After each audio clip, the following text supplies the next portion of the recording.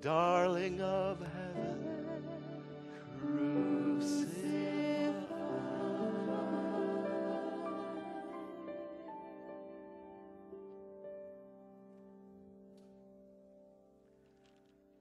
Scripture this morning is taken from Colossians 2, verses 13, 14, and 15.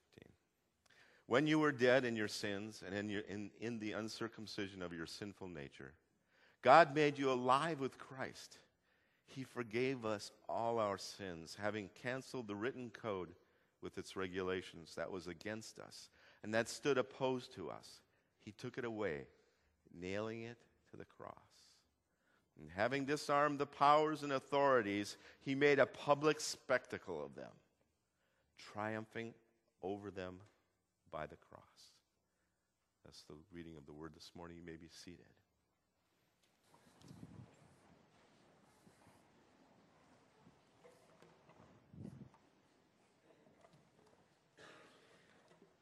You know, I praise God for you putting up with me. Thank you. Usually after a service like this, I'll have some of my staff members come up to me and say, you know, you probably shouldn't say whatever it was, so, okay, I'm ready for it. You know, a couple of other things, housekeeping things. First of all, Mary Hendrickson had surgery on Friday, and she's doing pretty well. She's in some pain and kind of loopy still, which is kind of fun to talk to her and get her in that state. And so keep praying for her. Also, Sam Susnovich, raise your hand over here, Sam. If you're interested in that men's conference, go see Sam. I know that, yeah, you can. There's this next Thursday, June 24th and June 25th, there is called Man's Mirror. And it's We saw the video, Sam. We did. So since you weren't here, I just wanted to point you out so they would know who to see if they're interested. So that's Sam. The website is maninthemirror.tacoma.com if you want to check it out, find out more too. Great, thanks, Sam. And Tara Blanchard is back here. If you can help out in the Rotary Freedom Fest, see Tara, and she can get you plugged in. What a great witness for us in the community. And it's Rotary that's putting it on. We're just helping. It's not us putting it on. So Tara, stand up just so they see you. There she is. You want to say anything about it, or you're fine?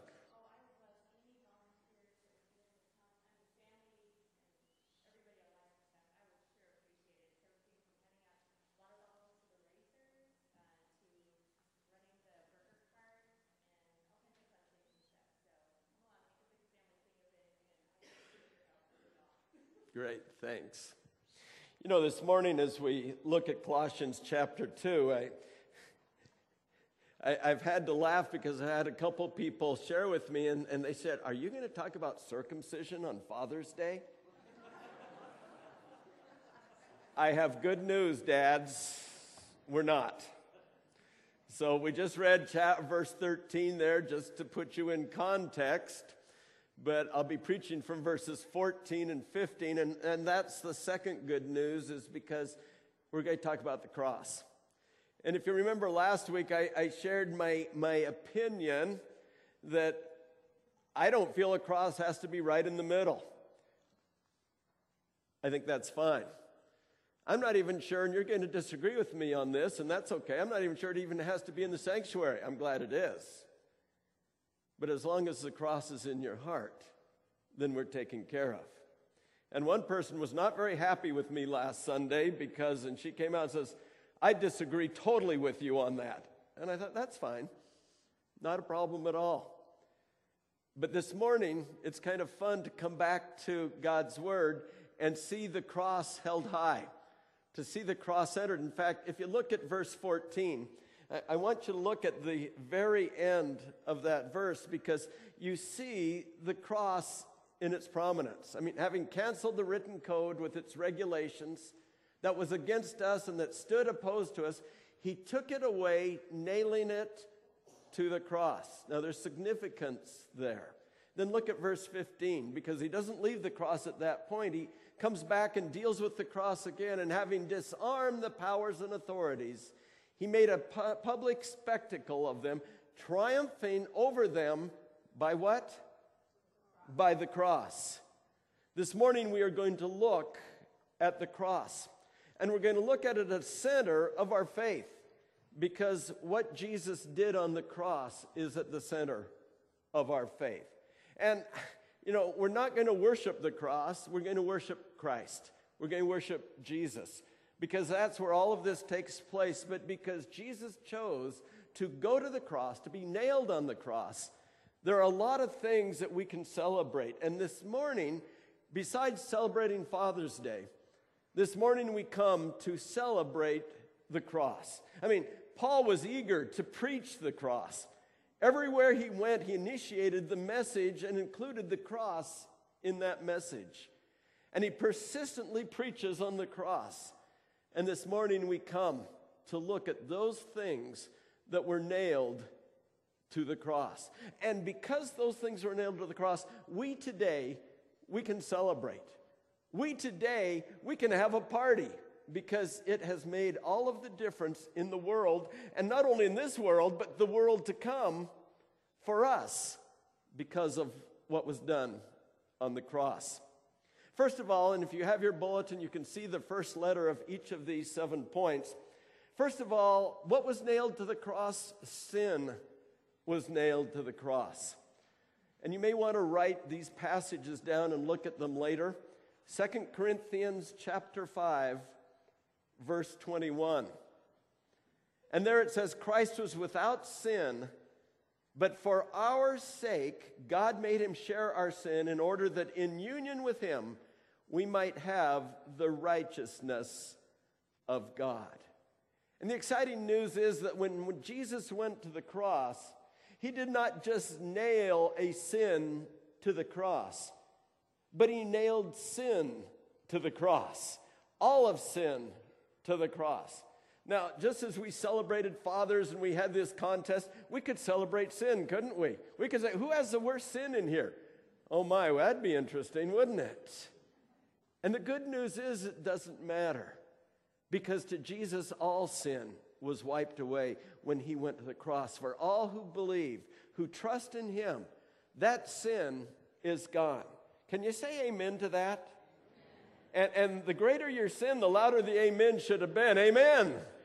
See, I'm forgiven for all I said before now because of the cross. Thank you, Jesus. He became sin, them who knew no sin, for us who knows sin. And we celebrate today because on that cross, when Jesus was nailed there, our sins were nailed there. The second thing we can celebrate that was nailed to the cross was the curse. Oh my, this gets a little difficult. Let me read to you from Galatians chapter 3, and you can write these verses down too. Galatians 3, 13 and 14. Listen closely, because this is a little complicated. But by becoming a curse for us, Christ has redeemed us from the curse that the law brings. For the scripture says, anyone who is hanged on a tree is under God's curse. Christ did this in order that the blessing which God promised to Abraham might be given to the Gentiles by means of Christ Jesus, so that through faith we might receive the Spirit promised by God. What is this curse? When did the curse first come? Genesis chapter 3. With Adam and with Eve. They took on sin. They could have lived a peaceful, happy, sinless life if they would have just listened to God. If they just would have done what God told them to do. Anybody relate to Adam and Eve? By the way, you're all related to Adam and Eve, just in case you were wondering. And we could live a sinless life if we just chose to listen to God and do what he tells us. How many of you just choose to listen to God and do everything he tells you? Me neither. But because of that, there is a curse. And that curse is that all have sinned and fallen short of the glory of God. All of us, even though we try, all of us, even though we are really good, or maybe not so good, we all have fallen short of the glory of God. And the curse would be that we have to take on that sin if it was not for Jesus and if it was not for the cross. The good news today is that curse was nailed to the cross, that the sins once again were washed away because of what Jesus did for us. There's a third thing that we have here that was nailed to the cross, that we can celebrate that it is gone now, and that is fear. Fear. Hebrews chapter 2, verses 14 and 15. Let me read those to you. Since the children, as he calls them, are people of flesh and blood, Jesus himself became like them and shared their human nature. He did this so that through his death, he might destroy the devil who has the power over death, and in this way set free those who were slaves all their lives because of their fear of death. Have you ever felt like you've been a slave to life? Have you ever felt like you've been a slave to the fears that you have? Do you carry fears with you into your everyday situations? Yeah, we do, don't we? There are things that we just kind of don't want to deal with, that we want to ignore, and yet they keep coming up. The good news is that we don't have to do that. That the judgment of God was taken care of when Jesus went to the cross, that we do not have to fear the penalty of sin, that we do not have to fear the penalty of what we do wrong because Jesus took that away. You remember in the verse in the Bible where it says that we have given not the spirit of fear, but of love and power and a sound mind? You see, the fear does not have to rule. The fear does not have to take over our lives. And if you live a life of fear, you're doing it because you're allowing that to happen. Now, I know it's not that easy. If you are fearing something, you just can't say, okay, I'm not going to fear that anymore and go your way. I know it is not that easy, but I know the power to rid yourself of that fear is through Jesus Christ, because he went to the cross. He died on the cross for us. So let's see. Sin was nailed there. The curse was nailed there. Fear was nailed there. The fourth thing that we see in our passage today is that death was nailed there. Romans chapter 6, verse 4. Write that down so you can look at it later. And then verses 8 and 9. Romans chapter 6, verse 4 says, by our baptism then we were buried with him and shared his death, in order that just as Christ was raised from death by the glorious power of the Father, so also we might live a new life. Chapter 6, verse 8 says, since we have died with Christ, we believe that we will also live with him. Verse 9, for we know that Christ has been raised from the death and will never die again. Death will no longer rule over him. You see, that's great news. Oftentimes when I do a funeral, I will share in the passage about that death has been swallowed up. What? What's the rest of that? In victory. Death has been swallowed up in victory.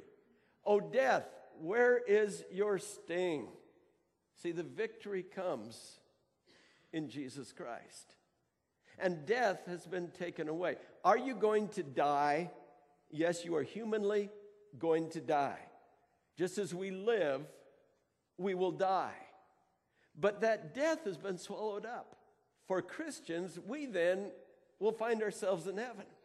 We don't have to worry about that death. That was defeated at the cross. By the way, some of you will say, well, okay, death was defeated when Jesus rose from the dead. Was death defeated then? Well, yes, it was. But death was defeated at the cross. Why? Even before he rose from the dead. Why was death defeated at the cross? The stain is gone. The sin is gone. Because the price was paid. You see, you don't have anything to do with that. Jesus took care of that. And because he took care of that, we do not have to fear death. Oh, we will have the physical death, but we will not have the spiritual death. And I don't know about you, but that's exciting for me. I don't become a Christian so I avoid that death. I become a Christian for lots of reasons. for those reasons that I've shared, but a great add-on here is I will live forever. I will live for an eternity with God. Those of us who have Jesus Christ in our hearts, we will live an eternity with God. Let's look at number 5. What else can we nail to the cross that Jesus did for us? Well, we can nail enmity, and we're thinking, my goodness, what is that? Well, let me give you some other words here that will help. We can nail separation. We can nail isolation. You see, those of us who were once far away from God now have been brought near. Do you remember how that in the Old Testament times that people could not approach God on their own? Do you remember that? That they had to go to the priest, and if they brought the right offering and so on, that the priest would hold them up before God. You know, we're not separated like that anymore. Because when Jesus came, what happened to the curtain between God and ourselves? It was torn, it was rent, it was separated so that we can come into the presence of God. You don't need me. That doesn't sound good. But you don't. You don't need a priest. But you need God. You need Jesus who went to the cross, who tore that curtain and made it possible for us to come directly into the presence of God.